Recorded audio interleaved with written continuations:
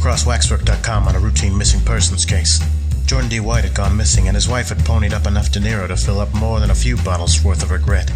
My sources downtown had heard whispers about the place, so I figured I should check it out myself. I only needed to take one look at the sick things the bastard had filled the place with to realize that Jordan D. White was not a well man. It was clear that this was a person who had made a lot of enemies. Sure, his wife played the concerned role well, but a broad like that always had one or two other fish on the line. I made certain to give her my number to call if she needed anything.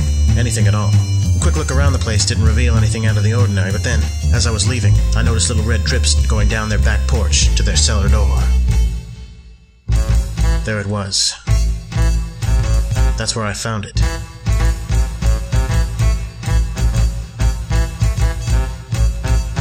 His dead body. Case closed. I'd found him. But now, I'd a murder to solve. Hello, and welcome to Cast and Wax, the official podcast of Waxwork.com. My name is Jordan D. White, and this is a very special episode, not to anyone else but me, basically, but the reason it's special is because it's the July 14th episode.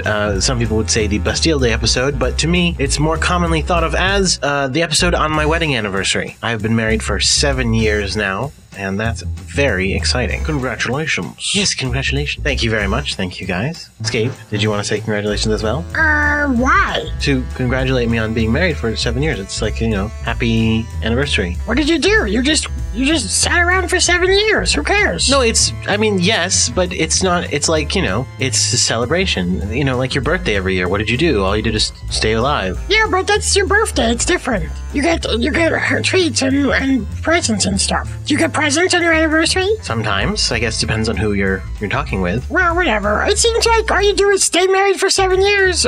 Easy. Yeah, have you done it? Well, no, because I didn't get married. But once you get married, it shouldn't be too hard, right? Well, it's marriage's work. Okay, why do I even talk to you about things? You never understand anything. I understand everything. It's just, you seem to complicate everything. Stupid complications. Just, you're married, done. Okay.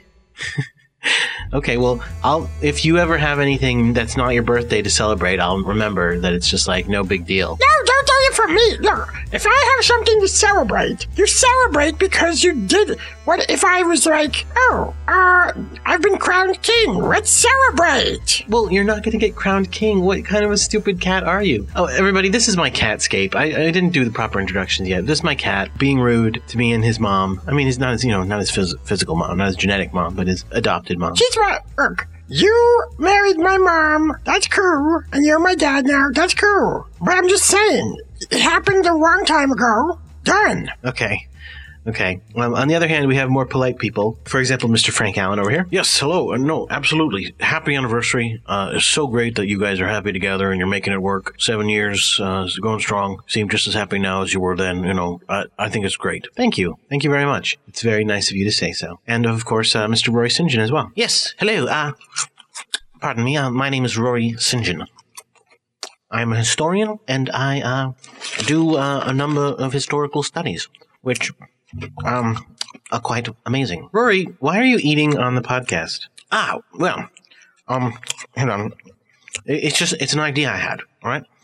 Now, you were talking about, you work for Marvel Comics, as you've said on the podcast before, and you were mentioning that the other day, because of a comic book had mentioned a certain brand of fast food, that fast food restaurant had sent you free food, and you had gotten it at the offices, and that was for free, and that was very interesting. So I was thinking, even though it wasn't an actual product placement, officially done, it ended up reaping benefits for you. So I thought what we could do is we could here talk about this very good new cheese crackers, which are very good, and they taste excellent. They're made with real cheddar cheese. It's very fascinating. And I thought if we ate this, if I ate this, someone of my import, of my stature, who's a respectable member of the community, with a wide growing base of influence, says, I actually like these quite a bit. Perhaps they'd be appreciative of it. Either to the tune of, crackers, which, saves me money, I suppose, or, financially appreciative is even better. Rory, this podcast isn't for money. It's a fun podcast that we do for the love of our art. And for the furtherance of our careers. And you guys are trying to use it as a springboard of some sort. I'm doing it because I love it, because I love the series we did, because I have a lot of fun with it. I am not here to try to become rich. Look, I'm not saying that it's going to necessarily make us rich, but free crackers is also a good thing. And like I said, it saves us money because then we have free snacks. Instead of having to, buy our own snacks, I could put them out in little bowls, places, if I have an office. I'm thinking of setting up practice, for my readings, my historical reading. We can also barely understand you. You're muffling your words. This is really stupid. I don't think it's stupid. I think, cheese crackers, they're going to appreciate this. They're going to say, these are people who like our work, and they're talking about how great our crackers are, because they are great. They taste wonderful. I like them a lot. And, people will hear about this, and they'll say, oh, I'd like to have some of this, right? And everybody will appreciate it. Rory, of all the harebrained... Look, you've done a lot of stupid things that I find frustrating. I mean, like the fact that you're a con man and you're full of crap. For example, just to name a few. But this is, kind of blatant hucksterism that, I think it's abominable. I mean, I would do it, but I don't think it's the right place to do when Jordan doesn't want us to do it. It's his podcast. If you had your own podcast, feel free, stuff your face full of stuff and talk out of your butt like you do. But no, I don't. I don't actually talk out of my butt. I talk out of my mouth. But I'm putting food in my mouth because it's just so irresistible. Cheese crackers are so irresistible. I just want to eat them all the time. And, it's good. Well, great. Thank you. It's like an anniversary present, getting to hear someone chewing in my ears all the time. Fabulous. Good. Well, we've got, as always, we've got 3 wonderful serials, and we've got some This Day in History and some Where Are They Now in History, and a Frank Allen interview. We've got a fully loaded show. So why not get right to it, I guess, right? What's up first? Well, it looks like our very first show of the night is Guard Duty, a little ditty called In Favor and Out. Now, this is a fascinating episode. In the last episode, the Stallion and the Jack were watching the Frank Allen show, starring Mr. Frank Allen. Of course, yes, I was interviewing Ron Riley, the editor of The Password, and he said that Ocean Man was not the king of Atlantis, and that the Mollusk was actually the king of Atlantis, Mollusk being a villain, right? Yes, exactly, Mollusk being a villain. The Stallion was very upset to hear this, that Ocean Man was lying to them, and now he has called a meeting, meaning this is the first episode of Guard Duty that has the entire Earth Guard in it. Pretty exciting, eh, Frank? Yeah, it is. I think it's exciting, too. I'm really looking forward to it. I think it's going to be fascinating. Oh, good. Yes, Mr. Mouthful thinks it's going to be good, too. Well, let's get right to Guard Duty with In Favor and Out. The Earth Guard.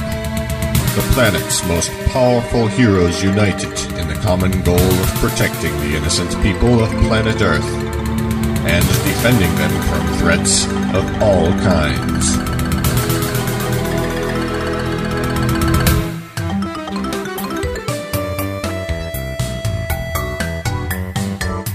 From the guard tower, their base of operations, they watch over the citizens and spring into action at any sign of danger. To that end, the guard takes shifts monitoring events all over the globe. Sooner or later, they all have to take a shift of guard duty. This week, the Earth Guard in Favor and Out. So about this Yankees game, and then I see that this guy's... All right, everyone. Attention, everyone. I believe everyone is here now, except Ocean Man. Oh, and Broadband. Does anyone know where Broadband is? Oh, I came in person. I left the unit at home. There were some things I needed to check out on the brain frame, so I figured... That's fine. Thank you. Thank you all for coming. I called you all here to discuss the allegations that have been raised by Ron Riley of The Password. Now, normally I wouldn't give anything he said a second thought, but considering the nature of his claims... This is ridiculous. A mockery. That you would take his word or such as mine. How monstrous... It's not about you, Peas Blossom. Oh. Well, then I rescind my outraged words. If any of you were watching Riley's interview with Frank Allen, you know what I'm talking about. Ocean Man. Riley has apparently spoken with the mollusk. With a telepathic starfish. Jack. And the mollusk has said that he is king of Atlantis. That Ocean Man has been lying to us this entire time. Of course, it makes Why would he perfect lie about sense it? now. It would explain a few things. I'd always wondered about him being black. Sorry, I'm late. General Mantras had the city on alert, ever since Calavar put that bounty on my head, and, I had to wait for the all clear before I could, yeah, screw it, I ain't no king. Sorry. So it's true? Well, it's true, man, but you gotta let me tell my side of the story, I didn't set out to lie to nobody. See, people they all had all these expectations about me, you dig it? People start asking me about Atlantis, and you can only be asked that so many times before it drives you crazy, man, and you gotta start saying it, yes. So rather than correct people, you decided to lie about it. Hey, man, you don't remember that I don't talk to fish. I just started letting people believe what they wanted, but eventually, I had to lie. And once the lies started, they just kept getting, more and more and more big, So I had to keep adding things like generals and dissidents, rebellions, cabinets, committees, armies. Wait a minute. So does this mean there aren't any mermaids? Oh, sorry about the mermaids, man. Nah. You frickin' traitor! So what about what the mollusk said? Did he really communicate with you with that shell? Now, look, man, by that point it was too late. I couldn't let the truth get out. I mean, what would everybody think of me? Well, you didn't actually stave off that question, you just pushed it back a little. Did you have any help keeping this from us? Did anyone else know your secret? I did. Say what? He told you he wasn't the king of Atlantis? No, there was no need. When one is as smart as Did you know it? Or did you know it in that way where you think it's super speed, and therefore at some point have thought about every possible thing that could ever happen? Well, I am really fast. Did anyone else know? No. I never told no one. Alright then. I propose that Ocean Man be kicked out of the Earth Guard. What? Now wait a minute. Second. Please, guys, please, you gotta understand, I had no choice. I'm going to have to ask you to step outside when we make our decision. Wait, okay, I dig it. I see you being cool now. I'm sorry. I just didn't mean to hurt anyone. See, I'm sorry I lied. See, my name is really Kyle Johnson, and I'm from Detroit, right? I got my powers working at a nuclear power plant. There was an accident with the coolant water. Since then, I can control all water, and I can turn my body into water. See, understand, my neighborhood, my hood, it sucked, man. I just want to make a difference, help the kids, give them a hero, maybe inspire them to get out of the hood. So, I'll be outside if you need me, and, let me just say, it's been an honor knowing and working with you cool cats. We vote. All in favor of kicking him off the team? Now, hold on 1 minute. We haven't even discussed it yet. Why would we need to? He's been lying to us. It's clear what we need to do. No, it isn't. There's no way I'm going to vote him off the team. He lied to us. But that doesn't make him any less of a good person. He's a hero. He has saved the world on multiple occasions. When Lady Luna took the moon out of orbit, he's the only reason there wasn't massive floods all around the world. Ooh, I remember that. He was in the hospital for weeks after that in a bucket. Yes, and once Suspiria helped stop the Jovian Gas Lord invasion, but I'm not going to have her on the team either. Is that fair? She's murdered people in cold blood. Yeah, there's no real harm done here. Tell that to my non-existent mermaids! Jack, if nothing else, he's compromised us by withholding information. Even if we were to say his lying originally did no harm. Which I wouldn't say. But even if we did, once the mollusk communicated with him, he had an obligation to bring that information to us. You said it yourself. We could have fought Mollusk much better if we'd known his motivations. But who among us has never made mistakes? Have none of you a single fault or flaw? Ocean Man lied. That was his choice to make, but grant reprieve. He'll make amends for all. Pease is right. We all have our secrets, and we've all screwed up. He deserves a second chance. On the other hand, this secret might have cost people's lives. I mean, if Peace Blossom really was gay, for instance... I beg your pardon? That wouldn't hurt anyone. People got hurt in Baltimore. And every time Goblin Girl wants revenge on you, so she kills a shopping mall full of tourists? It's different. He was lying to us to cover his own butt. It was completely selfish. Being the only person in the room who actually knows what's going on in his teammates' heads, let me just say, if you want to know who among us is completely selfish and who isn't, I can tell you, Ocean Man isn't one of them. This is getting us nowhere. We clearly have our own opinions on the matter. We're going to have to take a vote. I say he goes. And I say he stays. He's a good person. I know it. Not as well as I do. He stays. Forget it. He's out. How can I ever trust him again? I hate to say it, but I agree. We need to know we can depend on him when lives are on the line, not just when it goes with his story. The story is no more. I say he stays. He has proven himself time and time again. I'm with Peas Blossom on this issue. That only counts as one vote. Doctor? I have to say I'd be inclined to say he stays, if not for the fact that he deliberately withheld information about one of our most dangerous foes. I remember the day with the conch. It all could have ended there. I say he goes. That's 4 and 4. Someone hasn't voted. That would be me. Well? It's not so simple as all that. It's a big decision. The man's a hero. That much is clear. Regardless of any misleading information he gave us, he's done a lot of good in the world, and apparently he's only human. But should people like us be held to a higher standard? Not to mention that regardless of what we decide, his credibility with the public is going to be destroyed. Come on, old man. Make your decision. Well, I suppose that I'd have to say... Excuse me, I know you're in the middle of deciding some important things, but regardless of your decision, I think we're kind of needed. You know, the mollusk has just attacked the powerhouse, and considering that's where we got all of our biggest villains being held, you know. We're on the job. We'll get back to this later. Everyone, to the horse! Let's hit the road! Race ya! I'll meet you there. I brought a dragon. I bet mermaids are real in his world. You're pathetic, you know that? So I'll just, wait for you since I didn't bring the unit. Nuts.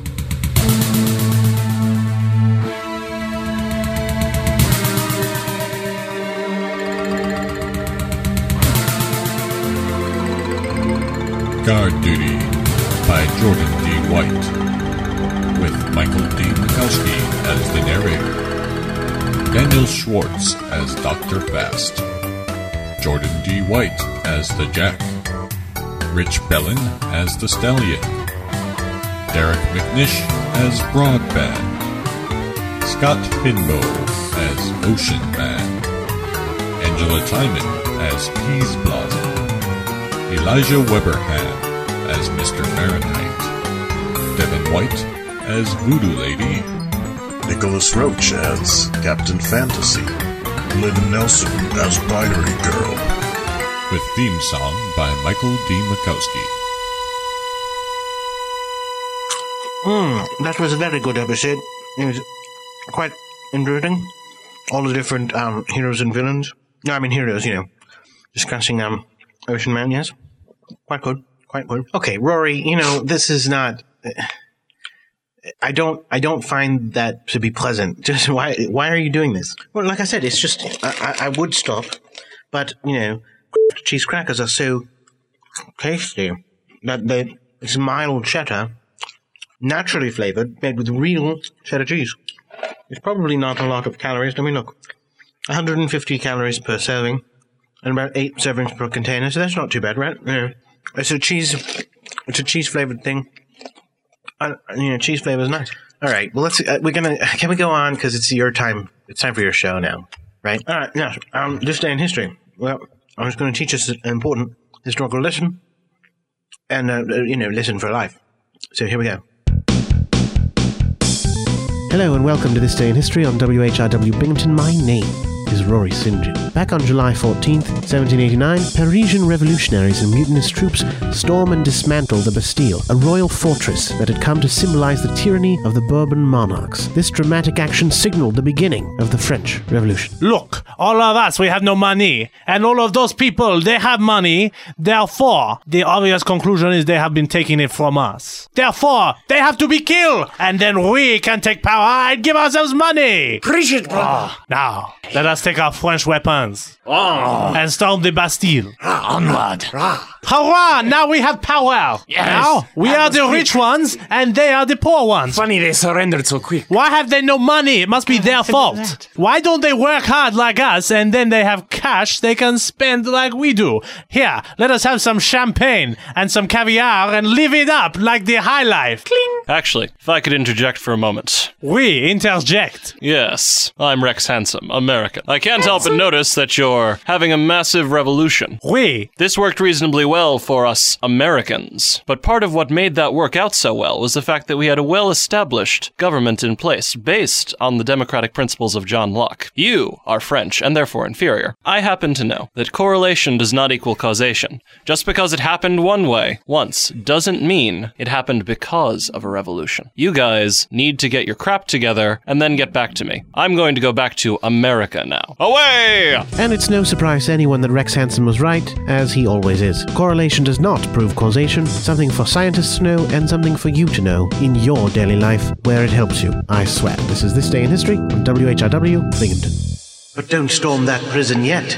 My name's Rory St. John, and this is Where Are They Now in History on Cast and Wax. Earlier I said that the storming of the Bastille is thought of as the beginning of the French Revolution, but that correlation does not prove the causation. So, just because the storming of the Bastille happened doesn't mean that that's why the French Revolution happened. In fact, by stopping the storming of the Bastille as they did, it doesn't mean that it stopped the French Revolution. And just because he said that they shouldn't have a French Revolution, and then they didn't have a French Revolution, that doesn't prove that that's why they didn't have a French Revolution. Correlation between those two things does not prove that there's a causation between the two. In addition, the fact that they let the prisoners go and then the prisoners left the Bastille does not prove that there was a causal relationship between that. It doesn't mean that because they let them go, that is why they left. It could be another reason. It could be that the Bastille was on fire. You have to have rigorous scientific testing to understand the true nature of causality, and even then, you can't prove it 100%. You can just say, well, things seem to indicate that this caused this, but we can't really say 100% certain because that's not the way science works. You see, correlation, causality, it's related, but they don't indicate necessarily from one to the next, flowing in one universal direction. Do you understand what I'm saying? I certainly hope so. This is Rory St. John here on Where Are They Now in History on Cast and Wax. Okay, I'm not a scientist per se, but I don't think that you have got it exactly right. I mean, I don't know. Something about that sounds a little off. You can't prove anything. I mean, we can prove something, right? Oh, no. We can't exactly.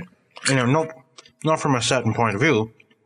We couldn't, because, well... All right, give me that box. God, stop. You're not eating during the podcast. This is ridiculous. Jordan, I'm just trying. This is an opportunity we can all share. You know, if you want to talk about how good cheese crackers are, you could have in on this process, on this cheese crackers process. You could have some crackers as well. And like I said, I can't guarantee that they're going to give us money, but you never know. If they like what we do for them, they might say, hey, let's do that professional. Let's make it work out. Could they do that for treaties? Do you think treaties would do that? No, it's worth a shot. I mean, talk about a treaty brand. What's a treaty brand? You know, the name of the company that makes the treaties. Oh, I don't know. Just treaties. They're just treaties, right? Cat treats. No. There's always a specific brand. We don't teach him the names of the brands for the cat treats. He just knows that cat treats exist. Well, that's your problem, I suppose. But the fact is, look, and actually, I should point out, this is a good example of causation and causality as well, because we're saying it's not necessarily the case that because I've mentioned this, they gave me the free crackers. It's not necessarily the case. It's a correlation of some sort, but we can't say which one caused which one, you know. No, that's not how it... No, this is what I'm saying. I don't think you understand this process. I don't think you get it. Frank, do you think that he's going to learn something from you? Do you think you're going to be able to teach him a lesson? No, I don't think he's going to learn anything. You're probably right. I know I'm right. Thank you. Now, hang on. I learn things all the time. I learn lots of...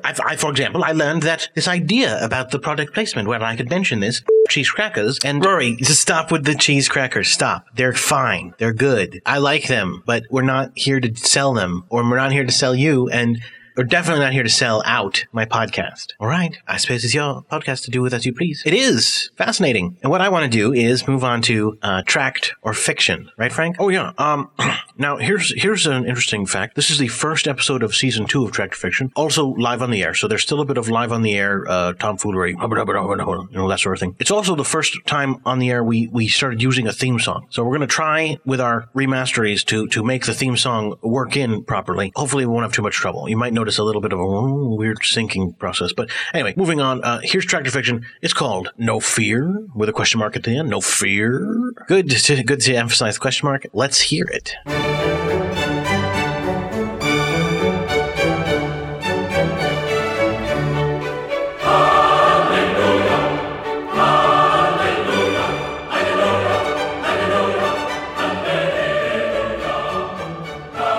Welcome to Tractor Fiction, where we explore the work of Jack Chick on the radio. Yeah, we're doing a tract called No Fear, so I guess I'm just gonna be quiet and let the tract begin. It was a dark and moody evening in the heart of suburban America. Lance, a dark outsider teen, paced his room clad in the dark clothing that expresses the darkness he felt inside. He was on the phone with Dolly, telling her all about his plans to end his haunted existence. Little did he know that 2 invisible demons were in the room, manipulating him, coercing him. Dolly, I've had it. I'm gonna do it Friday night. Bravo! Yay! Okay, Lance. If you do, I'll do it during your funeral. But aren't you afraid? Are you kidding? My middle name is No Fear. No Fear was also the slogan on Lance's t-shirt. You can't tell anyone, okay? Okay, just my sister. Dolly, suicide's the only answer. Amen! What's gonna happen to us after we die? I don't know, and I don't care, but it's gotta be better than this. I agree, Lance. So do we. Bye, Dolly. I love you. That Friday, Lance stood on a chair in his room, a perfect noose around his neck and a look of determination on his sour little mug. The 2 demons gleefully looked on, urging him evermore unto his ends. This is the best way, Tiger. Wow, what guts! 1, 2, 3... Jump! Lance leapt from his chair and the rope caught, tightening around his neck, and with a mighty crack, snapped his fragile little teenage neck. His limp body swung silently from the rafters. Hooray, you did it! Now for the big surprise! The next thing Lance knew, he was surrounded by searing flames and hot lakes of burning, screaming agony. Where am I? You're in hell! I love this. How long will he be here, brother? Forever and ever and ever and ever. Shall I go on? Oh man, it wasn't supposed to be like this. What? Is Mr. No Fear afraid?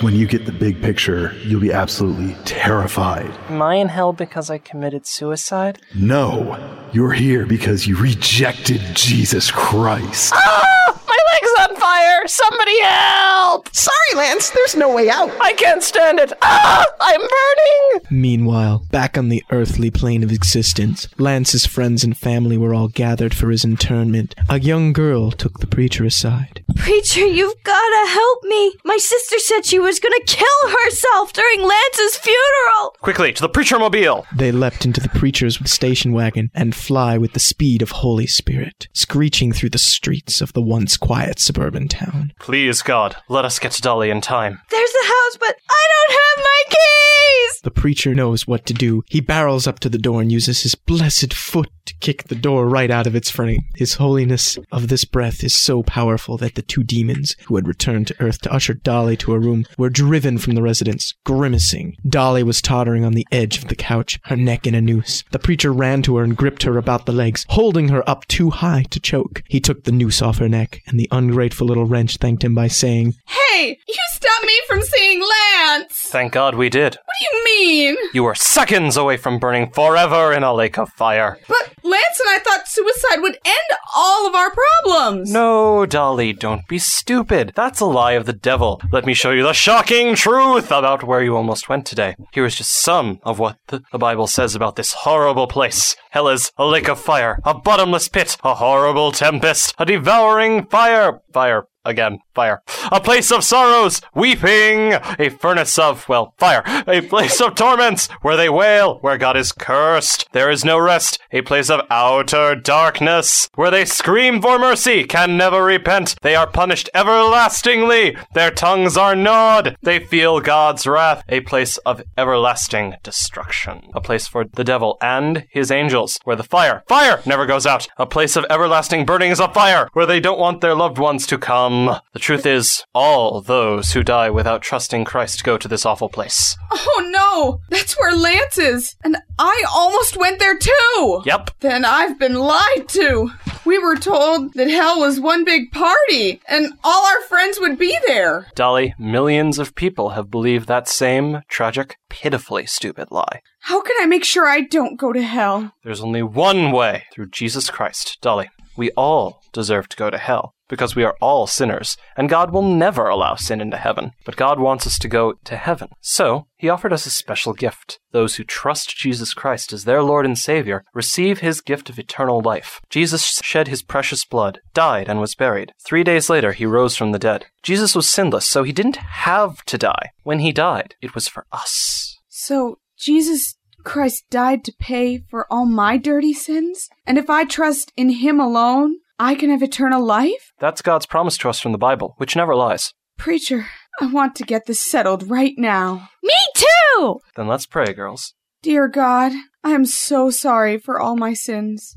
I do believe that Jesus died on the cross for me. Thank you for saving me from hell. Please come into my heart and be my savior. Just think, preacher, the day I almost went to hell is the day I got eternal life. Oh, yeah. And that's the end of the tract No Fear. Thank you, everybody, for helping me act that out there. No problem. All right, now we're gonna start it off the same way we did the last season of Tractor Fiction, which is we're going to start with a debate. Two people are going to debate the veracity of this tract, but then we're going to do something a little bit different, something that we have never done before. Tap dance? No, but go ahead. I happen to be doing both of those simultaneously as we speak. I wondered why I was having difficulty concentrating on what I was doing. Well done, well done. Now we do need our two debaters. I believe we had them waiting in the waiting room, but here they come in now. Okay, debater number one. What is your name? Debater number one. Hello. Hello, who is this? I don't know. I was walking and I fell. I don't. Who are you people? What am I doing here? Sir, what can we call you? I don't know. I don't know. What do you want to call me? We're going to call you, I don't know. All right, and debater number two. Yes. It is I, Super Ned. Super Ned. Well done. All right, now... He doesn't look that super. Now, here's the quarter that will tell us who is in what favor. And we've got... Oh, I don't know. What? I don't know. What about me? You believe that the tract we just read while you were not around is true? I'm sure you heard it when you were in the waiting room. Yeah, no, I heard it. And you, Sir Super Ned, are believing that this is 100% false. We're going to have us a debate and see who's right. Round one, fight! All right. Well, Ned, Super Ned, you've got to start us off with this not being true. Now, let me ask you a question. Is it that you don't believe that killing yourself is wrong, or just that you don't believe in hell? Well, Super Ned probably believes more towards the lack of a hell, but also more the hypocrisy pending in the Bible. For instance, the Bible does not care whether you are a good citizen. Super Ned likes good citizens. You could be a horrible citizen. Supervillains destroying the city week after week could commit suicide and they would go to hell. But the instant they submit to Jesus and have him bless them with his holy presence, instantly they'd go to heaven after destroying the city multiple times? This cannot be. So saith Super Ned. Ida? What? Miss No. Oh, hi. You have to argue against that. Can I get some free food first or something? You can get free food afterwards. Really? Here's a cherry Coke. Is it good food? The best food ever. Oh. Super Ned says the complimentary salad bar is good but lacks salad dressing. Sorry about that. So All right. what do I think again? You believe that what he said was wrong. Oh, he's stupid. Totally stupid. That may be, but it's only as a result of my superpowers. If I weren't so great... Wait a minute, you're super stupid? That's your power? No, it's a byproduct of my super strength, super suaveness, and being super awesome. A super tiny brain or something? Man. Yes, I had to make that deal with the wise man in the mountain. Sacrifice most of your brains for being a really awesome guy. So see, he's stupid. He admits it. All right, well, hold on. Obviously, he's right. Even a stupid man such as Super Ned can see how many holes are in this tract right here. That's why it's such a good argument. I don't know, the paper looks pretty solid to me. Well, now... Really, where? Where there isn't holes, I guess? Exactly, the holes present. All right, listen, I want to bring in, now this is an interesting debate so far, but here's what we're going to do. Now, this is the new thing. Last season, we used to bring in experts. Do I get my food yet? No, last season we would bring in experts on this field. Sometimes we may do that, but there is another thing that we're going to do. We actually have the actual characters from this tract present. Oh my God! So they can actually join in this debate. How did that happen? Oh, well, it's a magic thing that we do. It uses Super magic. Ned knows of magics. Mostly they're used for shut up, evil. super stupid. Well, Quint, Super it's funny that you suave, mentioned that. too. It's I funny bet you haven't had as much dating experience as I've had. Oh yeah. It's funny you mentioned magic's used for evil. Jesus, it's not my fault. Because, actually, the first... now, we do have... disputing your claim that hell doesn't exist, we do have a demon present who was in the tract as he was a demon. So, now, tell us, does hell exist, Mr. Demon? Yes. Oh. That's hard to dispute. How do you know he's not lying? How do we know you're not lying? Do demons typically lie? Or? May I intervene? He's a freaking demon. Is this? Oh, is this indeed? I'm sorry. Who do we have here? Is that Dolly? He's a freaking demon. Yes, this is Dolly speaking. Pardon. I just wanted to point out that he if is he's in fact a freaking demon. If he's a demon and there's a hell, why is he here and not there? Maybe there's no hell. That's why he's wandering around. Haven't you heard of hell Super on Earth? Ned. It happens every Thursday. Super Ned would also like to bring up the fact that explain a whole bunch of my demons head. lie. For instance, in your own false tract, you lied to a number of characters, telling them that suicide was good. According to your tract rules, that was a bad thing and a lie. As it stands, demons do lie. However, lies to my lab. you said that there was a hell. Since you are a demon and lie, QED, hell does not exist. I don't know, man. So says Super Ned, villain! Uh-oh, I do believe we have a preacher present. I'm so confused. Yeah. Well, first of all, I'm just an actor. I'm not actually a Oh, preacher. sorry. But beyond that, oh my God, Super Ned guy. Yes, citizen. It was totally just an act. He wasn't lying. He was performing. The fact that he's actually from hell has nothing to do with this tract.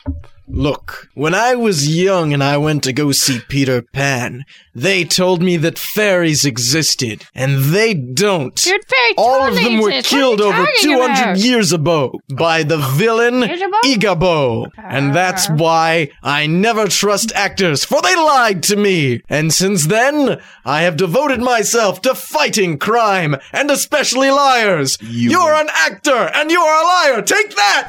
Ow. Man, jeez. That's gonna leave a mark. Anybody got any ice or anything? Oh, man. We got that cherry Coke. Yeah, thanks. I'm sorry. Some food there. Can we get on with the food already? Hey, preacher man, I got some ice over here. He's got ice. The demon has ice. Oh, thanks, guy. Wouldn't it melt if he was really a demon and he was touching it? It seems like hell has frozen over. Yeah, that explains a lot of things. Actually, there are frozen parts of hell. Wow. They're quite nice, actually. Do they have food? I'd Yes. like to go. So Yes, what happens? You can get there by killing yourself. Cool. How do I get there? See that window? Yeah? Jump out of it. Okay.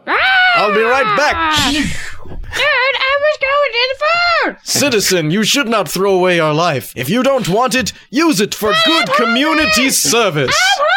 If you get a job, you can buy all the food you can eat with that money. You should go work for the civil service.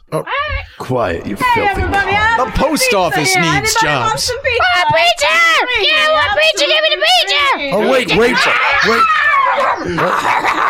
Pizza good. Well, what? Young citizen, why did you eat the pizza delivery girl and leave the pizza? That's a spicy meatball. All right. You're good. Ooh, pepperoni. All right. So we're here. I'm sorry, citizen. I must now take you off to jail for the crime of manslaughter. Is there food? There's plenty of free man. state-provided food in the jail, citizen. Let's go. All right. Now, as they card off Ida No, I do want to say who won this debate, which is not necessarily known by the fact that one of the people goes to jail. So let's find out who wins. Oh, it is actually Super Ned. Super Ned did win. That's right. I always get Does that my mean that I man. should kill myself so I can go be with Lance? If there's no hell, then it's Yes. not bad? Well, No, it's not bad. You should go join Lance. Apparently you should. He's yeah. having a great time. In the tundra part, right? Yes. Maybe The tundra. if there's a That's tundra fun. part Oh, and there's fun. a fire Penguins. part, if there's a tundra part and a fire part, shouldn't there be a part in the middle that's kind of moderate and nice? Yes. Perfect. It's very much like the Caribbean islands. Is it a non-stop party? There are certain times when it stops, but that's only to take a short break to rest. It's a most of the time party. I want to rock and roll all night and part of every day. But you see, the reason it's hell is they don't serve anything. It's all non-alcoholic beer. That's the lying kind of demon right there. All right, I want to thank everybody for coming here, especially Super Ned and I Don't Know and all the good characters from the tract. And thank you all for listening to WHRW Binghamton.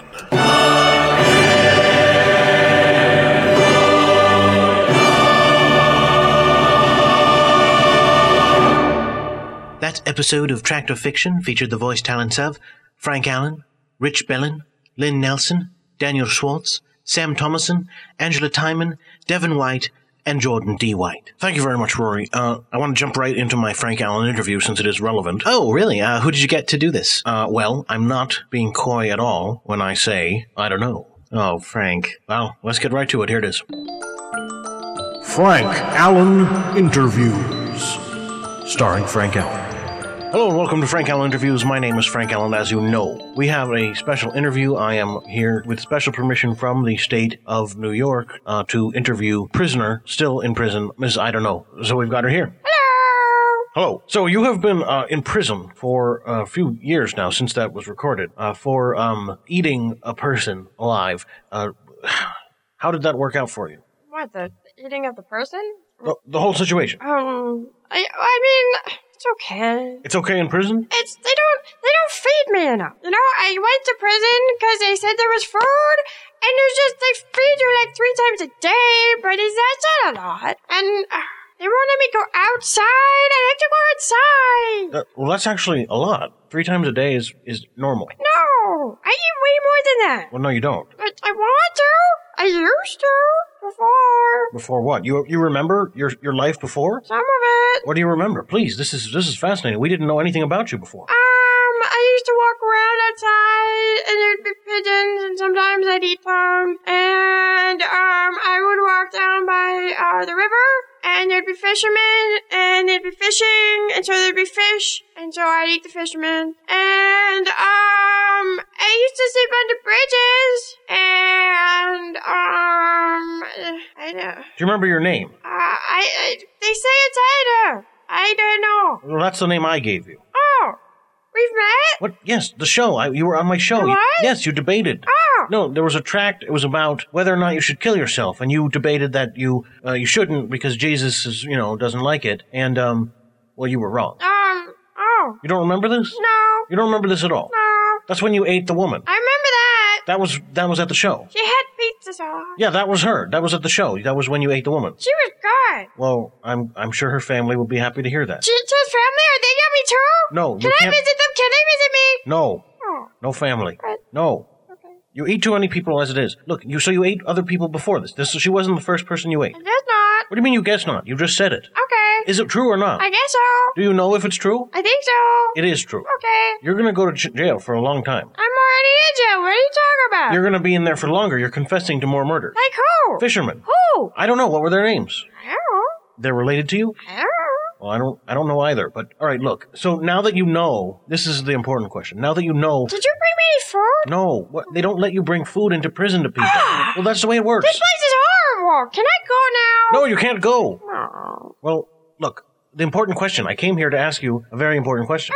Now that you know that you were wrong about that tract and that you're not supposed to kill yourself because Jesus, that part wasn't true. That it's that there isn't really a hell. That's what Super Ned said. You remember? And Super Ned. Yeah. I hate that guy. So you remember him? Yeah. Okay. So now that you know that he was right and you were wrong, does that change the way you see the world? I wish he'd stop following me around. I'm sorry? Well, so I remember I heard somewhere that in hell there's like this buffet. Yeah. And so I keep trying to get there, and Super Ned keeps showing up and stopping me. Okay, well, because first of all, the person who told you there was a buffet was a demon, and he was probably lying. I guess that it could be true, but you never know. Well, no. I mean, the food here sucks, so it's worth a try. I'm so hungry. But if Super Ned is right, he's saying there's no hell. So if you died killing yourself, there would be no more food ever again. Now, did he win that there's no hell, or just that there's no bad hell? Well, I don't. Because it could be hell, but it could be good hell with food. I don't think that's the case. I mean, I think he was arguing that there's no hell. Are you sure? I don't know. You don't remember either. No one remembers anything. I remember that he won. And he won, I'm pretty sure he won there was no hell. I mean, there was a demon present, so it sort of begs the question of where did that demon come from? Yeah, see, it was a demon. But he could have been lying. Maybe demons just lie about there being a hell in general. So where are they from? Could be from anywhere. Cincinnati. Am I from Cincinnati? I don't know. Is there food in Cincinnati? You can't go to Cincinnati. You're in jail. And let me tell you about these orange jumpsuits. They're tacky. Well, look, you've already killed the person. You can't get out now. I mean, you should have thought of that before you ate the woman. But... Well, okay, so, I mean, what do you do in prison? What do you do with all your time? Well, I make little dioramas of bridges, and then I set them up in my room, and then I sleep under them. What? With, like, paper mache. Why? Because I like to sleep under bridges. Hang on. You sleep under bridges? I used to. You eat people? My lawyer says to admit to nothing. You're not human, are you? What? Well, you sleep under bridges and you eat people. That doesn't sound like a human being. That sounds like a troll. What? Troll. A troll? What's a troll? Somebody who sleeps under bridges and eats people. Do they look like people, though? I thought trolls looked like not people. What do you look like? I have brown hair, and, I've lost most of my teeth, but they were sort of in the way anyway. And, I'm wearing a tacky orange jumpsuit, totally glasses. Can't you see me? Well, yeah. Oh, it's okay, what do I look like? You just said, but it doesn't sound like, I mean, you could be a troll then. I'm not a troll. It sounds trolly. Have you met any trolls? I've met you. I'm not a troll. If you are, then I've met a troll. I'm not a troll. How can you tell? You got the bridge thing. Yeah. You got the eating people thing. What do you think about goats? Tasty enough, I guess. Well, I don't know how that applies, but that sounds like you could be a troll. Does that mean I get to charge money if people go over my bridge? Is that what you used to do? No, but maybe I should have. Maybe you should have. Yeah. Oh, wow. And if you're a troll, you're probably not subject to human laws. Oh, I'm definitely a troll. You are. Get me out of here. So you're a troll? Yes. Well, why didn't you say that originally? I guess I forgot. Are you sure you're a troll? Trolls don't go to jail? Well, I guess other trolls might put them in jail if they break troll law. Well, I get the heck out of here. This is a human jail. I'm so a troll. Well, this is news. This is investigative journalism. Oh, okay. We've met a troll now. We have evidence that trolls exist. Hello. You. Yes. That's a fine. I could win a Pulitzer. Are they tasty? No, you don't. It's an award. But there's a dinner. I mean, there's a Pulitzer dinner. So can I come to the dinner? No, I would. It's my award. But it's me. You're a troll. You can have your troll dinner. Maybe there's a troll award. It doesn't matter. My point is. Do you have to cross my bridge to get to your dinner? Well, I hope not. But my point is, if you're a troll, yeah, then this is a miscarriage of justice, frankly. You're not that I want you to have eaten a woman, but you're a troll. It's understandable. Yeah, obviously I just couldn't help myself, because that's what, I do. Well, this is terrible. Do you have a lawyer? Somewhere. All right, well then, hopefully you should get in touch with that lawyer, and you'll be out of jail in no time, I'm sure. Well done. Well, this has been a fascinating interview. We learned a lot. Did I have a pizza now? I didn't bring. They're afraid I'll bring you a file. I mean, it doesn't matter. You're going to get out of jail anyway. But I couldn't bring you food. Oh. Anyway, this is Frank Allen. You want to come see my bridge diorama? I'm not going into the jail. No. Oh. Especially not with a troll. It's really pretty. No. Wait, are you saying that I'm scarier than the other inmates? Because let me tell you how I'm not scarier than the other inmates. Did any of them eat people? Not that they admit. Then I rest my case. That just means they're liars. All right, well, listen, if you're crossing a bridge anytime soon, watch out, because apparently soon there's going to be a troll under it. But otherwise, I think this was very informative. So thank you for listening to Frank Allen Interviews with Frank Allen. Thank you very much. Thank you very much. I'm sorry, Frank. You said you think you're going to win a Pulitzer for that. Well, yeah, what happened was, as a follow-up, she is now out of prison. Like I said, trolls are not subject to human laws. I mean, that doesn't make any sense to put a troll in human prison. You don't put a tiger in human prison. You put a tiger in the zoo, but if a tiger breaks the law, you probably kill it. Yes, you do probably kill it. So why don't they kill the troll? B, I don't think that woman was really a troll. No, hold on. She sleeps under bridges. She eats people. Sounds like a troll to me. Sounds like a crazy homeless person to me. Well, okay. I mean, but she could be, or she's a troll. It doesn't seem very likely that she's a troll. She sounds like a cat to me. She talked in kind of a cat-like voice. Also, she said she eats birds and, people, but she wants to go outside and she wants to be fed a lot. That sounds like a cat. She didn't say anything about sleeping, though. Oh, that's true. Maybe she's not so much of a cat. No, she's a troll. Look, we discovered it. I investigated it. I found out she's a troll. She's out of prison now. So if she's not a troll, that's even more of a miscarriage of justice than the miscarriage of justice to begin with. Well, who is it that birthed this miscarriage of justice? It would be you, sir. No, but only if she's not a troll. I think she's a troll. She sounds like a troll. She's a troll. If you say so, Frank. You're very, I guess very fixated on this troll idea, and I guess that's your business. But I don't think she sounds like a troll. Fine, whatever. That's fine. Let's go on with it, the show, because we have a very special episode next. It is the season premiere of Epic Echoes, meaning it's the last episode we did in the very first season of the show. But since it's the backward series, it's the first episode of a season inside the world of the show. Get it? It's also a very special show because it is the very first episode in which you get to hear the character voiced by Mr. Scape White. Finally! That's very exciting, Dad, because, first of all, I'm really good. Second of all, no, just because I'm really good. That's awesome. It is very exciting. So Scape is a fan favorite, as you'll see. Fortress, classic, fun character. Hope you'll enjoy his very last appearance on the show, aka his very first appearance on the Backwards series, Epic Echoes.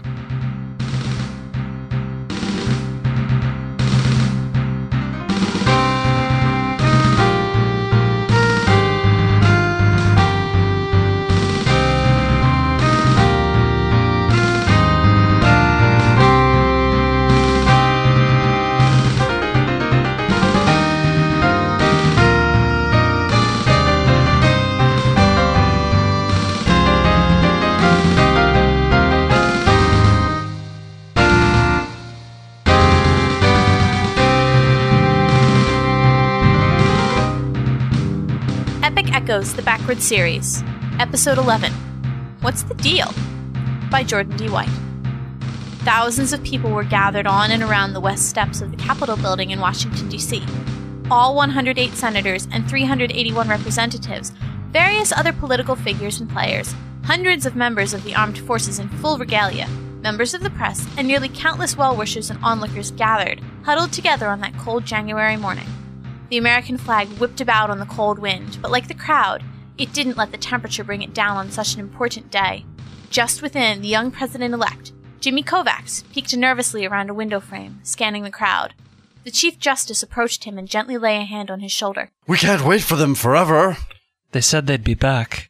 They said it wouldn't take long. They'd be right back. They wouldn't miss it. With all due respect, sir, they are missing it. There's an entire country waiting right now. Is Max Thornfield worth keeping an entire country out in the cold? I know they're your friends. The Flash Pack is more than just my friends, sir. They're my family. I was with them since I was 8. They practically raised me. The Justice stepped back from the boy and looked to the floor. I'm sorry, of course. Jimmy looked out the window again, this time not looking for his friends. This time he looked at the crowd that was there. The throng of young people spilling with optimism, bundled up in the cold to see him sworn in. Signs reading, "Jimmy's my boy," and "Gosh, we can change the country," were held overhead in gloved hands. Jimmy sighed. Good luck, Max. You keep saving the world. I'll do what I can for America. I'm ready. Let's go. Jimmy stepped out onto the west steps, and the crowd erupted into applause, peppered with cheers for the youngest elected president in American history. Max Thornfield, meanwhile, didn't even have the decency to realize he was late for the inauguration. In all fairness, he was somewhat distracted at the moment. Why are you doing this, Dralis? Oh, Max, because I can. The remainder of the flashback, however, did remember. Molly, we're gonna miss Jimmy's big day. Some things are more important. Molly was cramped into the undersized seats, piloting their cat ship as fast as they could get away with inside of Earth's atmosphere without the engines blowing out. She was determined to get to El Paso as quickly as possible.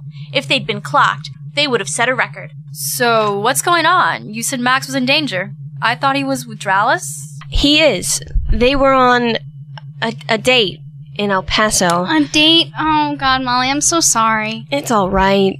It turned into a kidnapping. What? Fortress, tell them.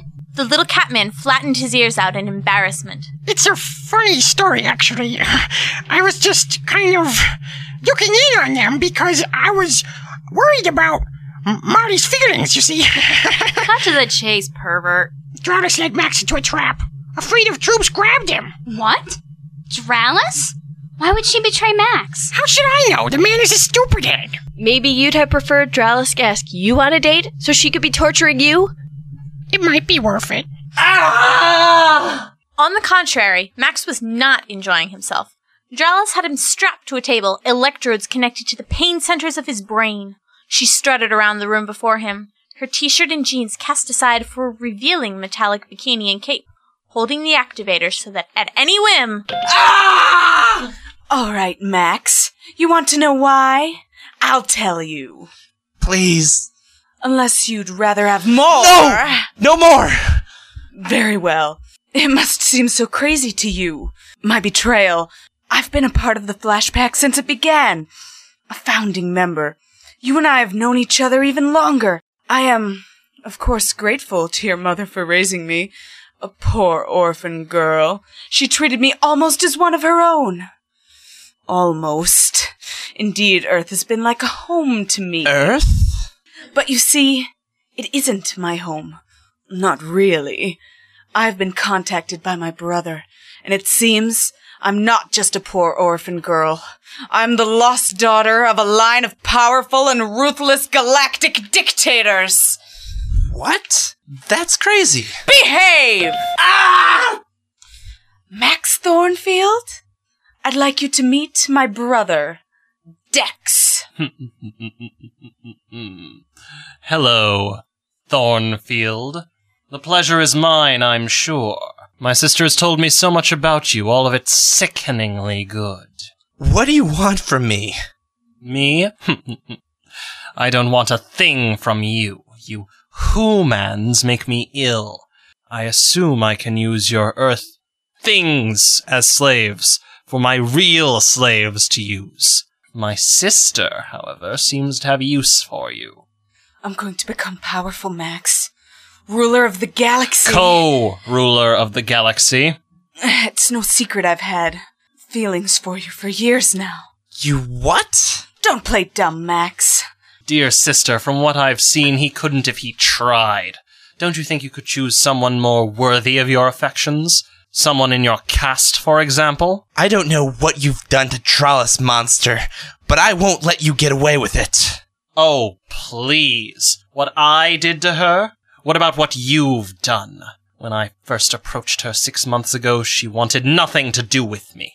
It's you and your precious flash pack that pushed her away. As I spoke to her in secret these many months, something in her changed. It wasn't my idea to enslave the Earth, I assure you. Things are going to be so much better, Max. Once I rule the world, we can put a stop to hunger, disorder. But Jimmy is already... Jimmy! Gods, Max, you always take his side. Isn't it conceivable that that little runt doesn't have all the answers for once in his life? Oh, just kill him, sister. There's no way he'll join us. He's too much of a hero. Join you? What are you talking Max, about? Be reasonable. I don't want to kill you, Max. I love you. I'm going to be mistress of the solar system, Max. Rule by my side. Join me. Jimmy trusts you. With your help, we can overthrow the world governments with very little need to kill their leaders at all. The world will be mine, and I will be yours. No one can have me but you. Please, Max. Will you join me? A flash of light stopped Max's answer in his throat. Howdy, traitor. We'll be leaving now. A second flash of light filled Dralis' eyes as Keen grabbed a hold of Max and used her transport belt to take them both out of the siblings' clutches. What? They have transport capabilities? Why didn't you tell me? I didn't think they would find us. We have fields to stop these things. Guards! Raise transporter interference. Cover the city with them! Sir, there's an unidentified ship of Saladonian origin flying away. That's the flashback. Shoot them out of the sky! On the cat ship, Mally began flying as soon as Keen was on board. They're back! Go! Go! Thank you, Keen. You saved my life. I owe you. My pleasure. Oh, goody, you're all right. Say, I thought Molly said not to teleport more than once within a day. There was a risk involved, but I thought it was worth it. So what's going on, Max? Dralis' brother is an evil warlord from another planet. He's got some sort of control over her. How can you tell? How else could she have betrayed us? I've been searching for my father for years, but I'm not going to turn my back on being a hero and doing what's right just because I found out he's some sort of jerk. Crap. Being pursued. They're shooting at us. Maybe if we give them Max back, they'll let us leave. You can get us out of it, Molly. You're the best pilot I've ever... Ah! Mighty Mercurians! What's wrong, Max? This thing in my head. Dralis has hooked it into my brain. We must still be in range for... Ah! Son of a... Fortress, take the wheel. What? Me? Molly, I can't... I have to get that thing out of Max's head. It'll only take a minute. Molly, no. You shouldn't risk it just for... I don't have a choice, Max. Bite down on this. Oh god, I can't watch this. Molly yanked the implant out of Max's head, but just as it came clear, one of Dex's ships finally clipped the cat ship's wing with one of their missiles. We're hit! These ships are built for your kind. You're supposed to be better at flying them than we are. Hello, magic user, not pilot! Which reminds me... Fortress propped his spellbook on the dashboard as the ship began going down. He pawed through the pages quickly and then began to incant. The air inside the cat ship started becoming thicker until, finally, it became like clear air gelatin.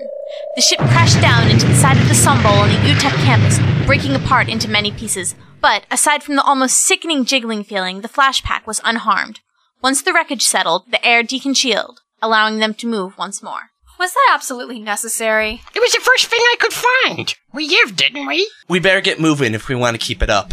Too late. Look. A sleek and impressive ship was headed right for them. Its hull seemed to be made of silver and gold, polished to perfection, and reflecting everything around it, almost seeming to glow. It's a Battle Nova. Incredibly expensive show ship, usually bought by royalty. It must be Dex. We've got to... Run?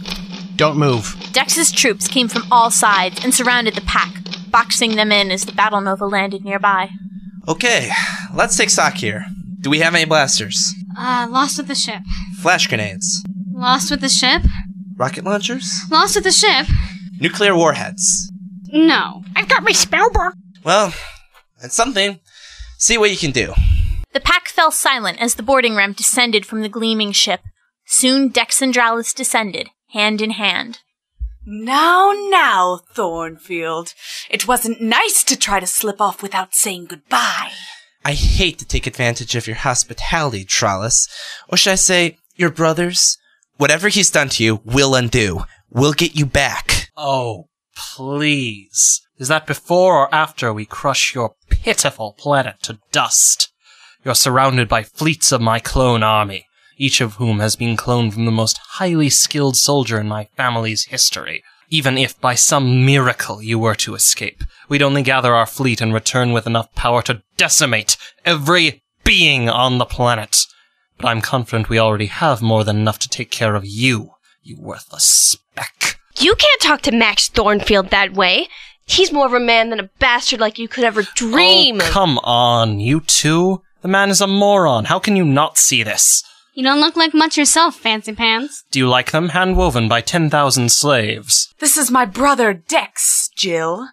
He's about to become your new absolute lord of all things. You look incredible, Dralis. Max turned to the little cat man to find him not flipping through his spellbook, but clutching it to his chest and staring googly-eyed at Dralis' new outfit. Fortress!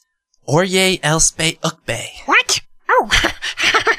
Oh, please, you thing. As if you were ever worthy of my notice, let alone my affections. Fortress began paging through his book quickly. Oh, yeah? Well...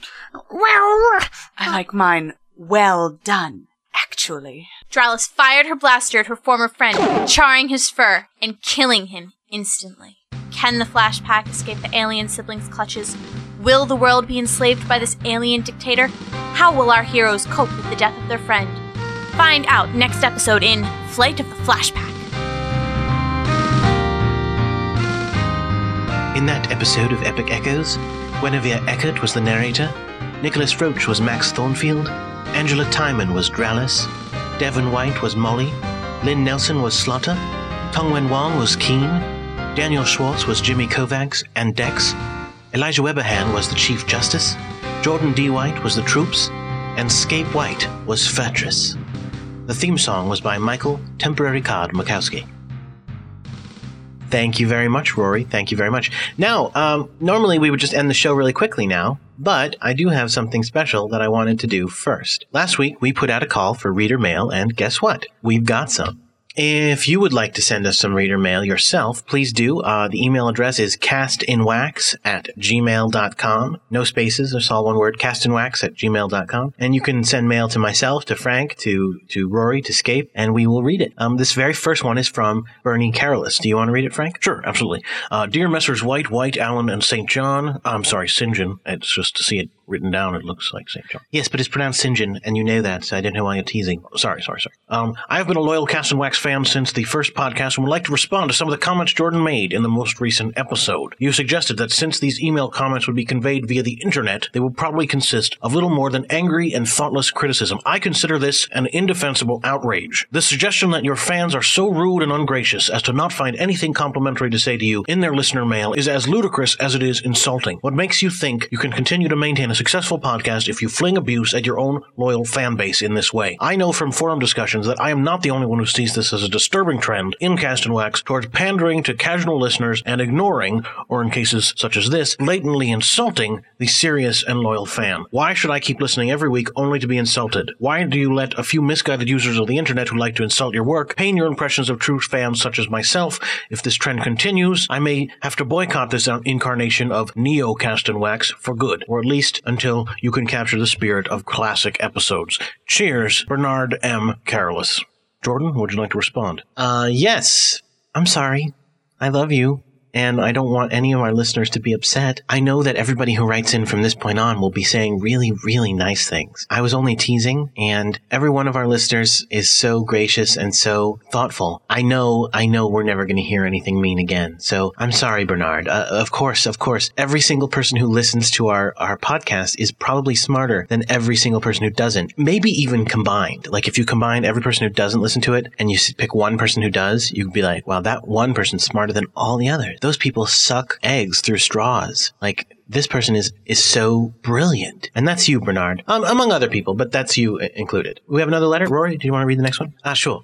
Hey guys, I just wanted to let you know I have some ideas for the show. First of all, you should do an X-over. What if the Flashpack landed in Parlor Town, or all the characters would meet each other? It would be twice as good. Also, I love that Epic Echoes you bring back a lot of old enemies. It's great when old bad guys come back, but sometimes I think you forgot to play the first appearance because the Flashbacks say they have met them before, but we haven't seen that episode. Okay, hold on, let me pause you right there.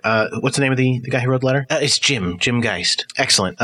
First of all, Jim, we can't really have a crossover because the shows have all been made. I mean, they're already previously recorded, so that doesn't work. And as for Epic Echoes, I'm afraid you're a little bit confused about Epic Echoes. Epic Echoes is a backwards series, so of course you've never heard of the villains. That's why that works. Keep going, Rory.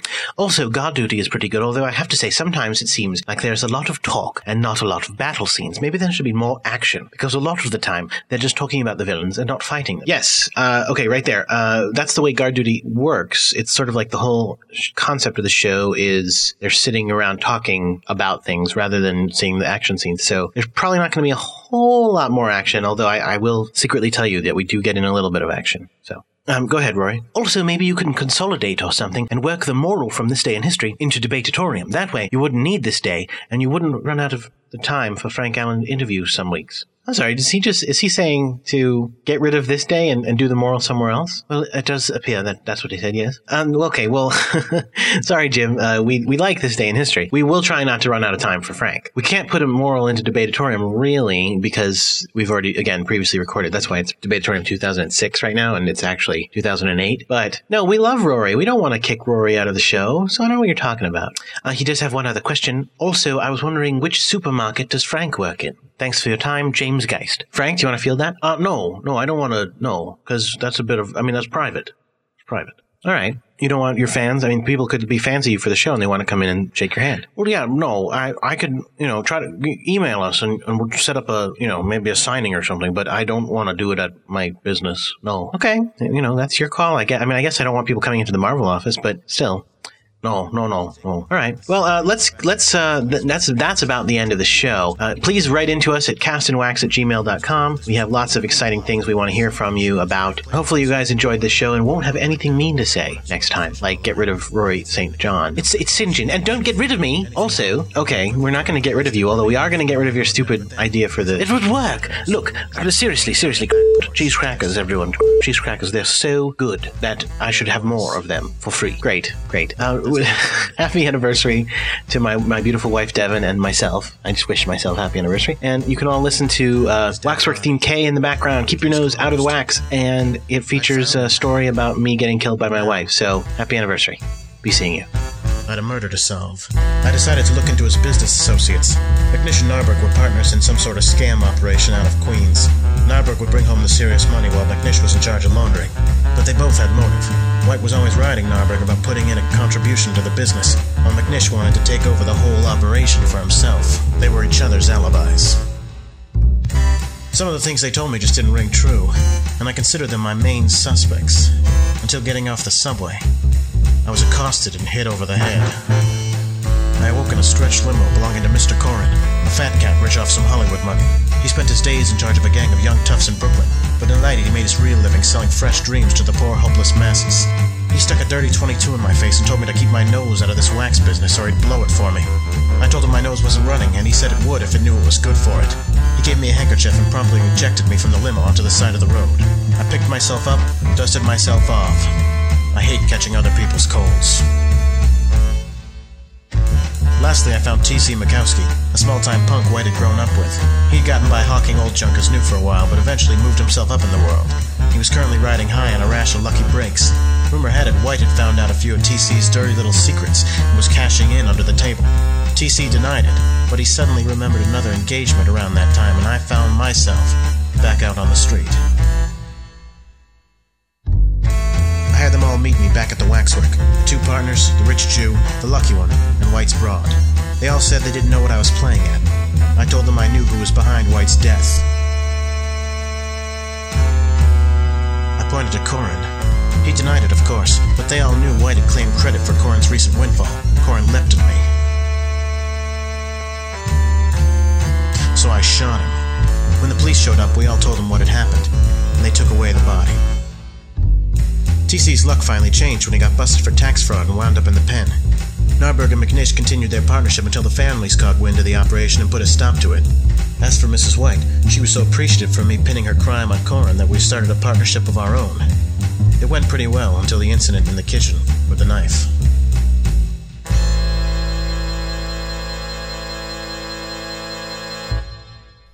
On the next episode of Cast and Wax, on Decker and Hayes, Stella confronts a voice from Macy's past. Dr. Cross, I presume? Indeed you do, young lady. I'm a busy man. You're throwing around some very serious allegations. I just wanted to get your attention. My name is Stella Decker, and I have... Decker? The detective? No, the plumber. I came to fix the pipes. On Tractor Fiction, an elderly woman shares her wisdom. Back in those days, the Easter Bunny was actually a 5-toed sloth, but no one was really sure what kind of pudding he liked, so we all just tried them all until he started smiling, and then we knew. I think vanilla was always my favorite acceptance. And in guard duty, secrets are inadvertently revealed. There's been all this attention on it. I couldn't help it. So you just popped your brain into my personal business? That's a little unfair. Your business? What are you... Oh, you and... Shh. No, I didn't know about that. All this and more coming on July 21st on waxwork.com.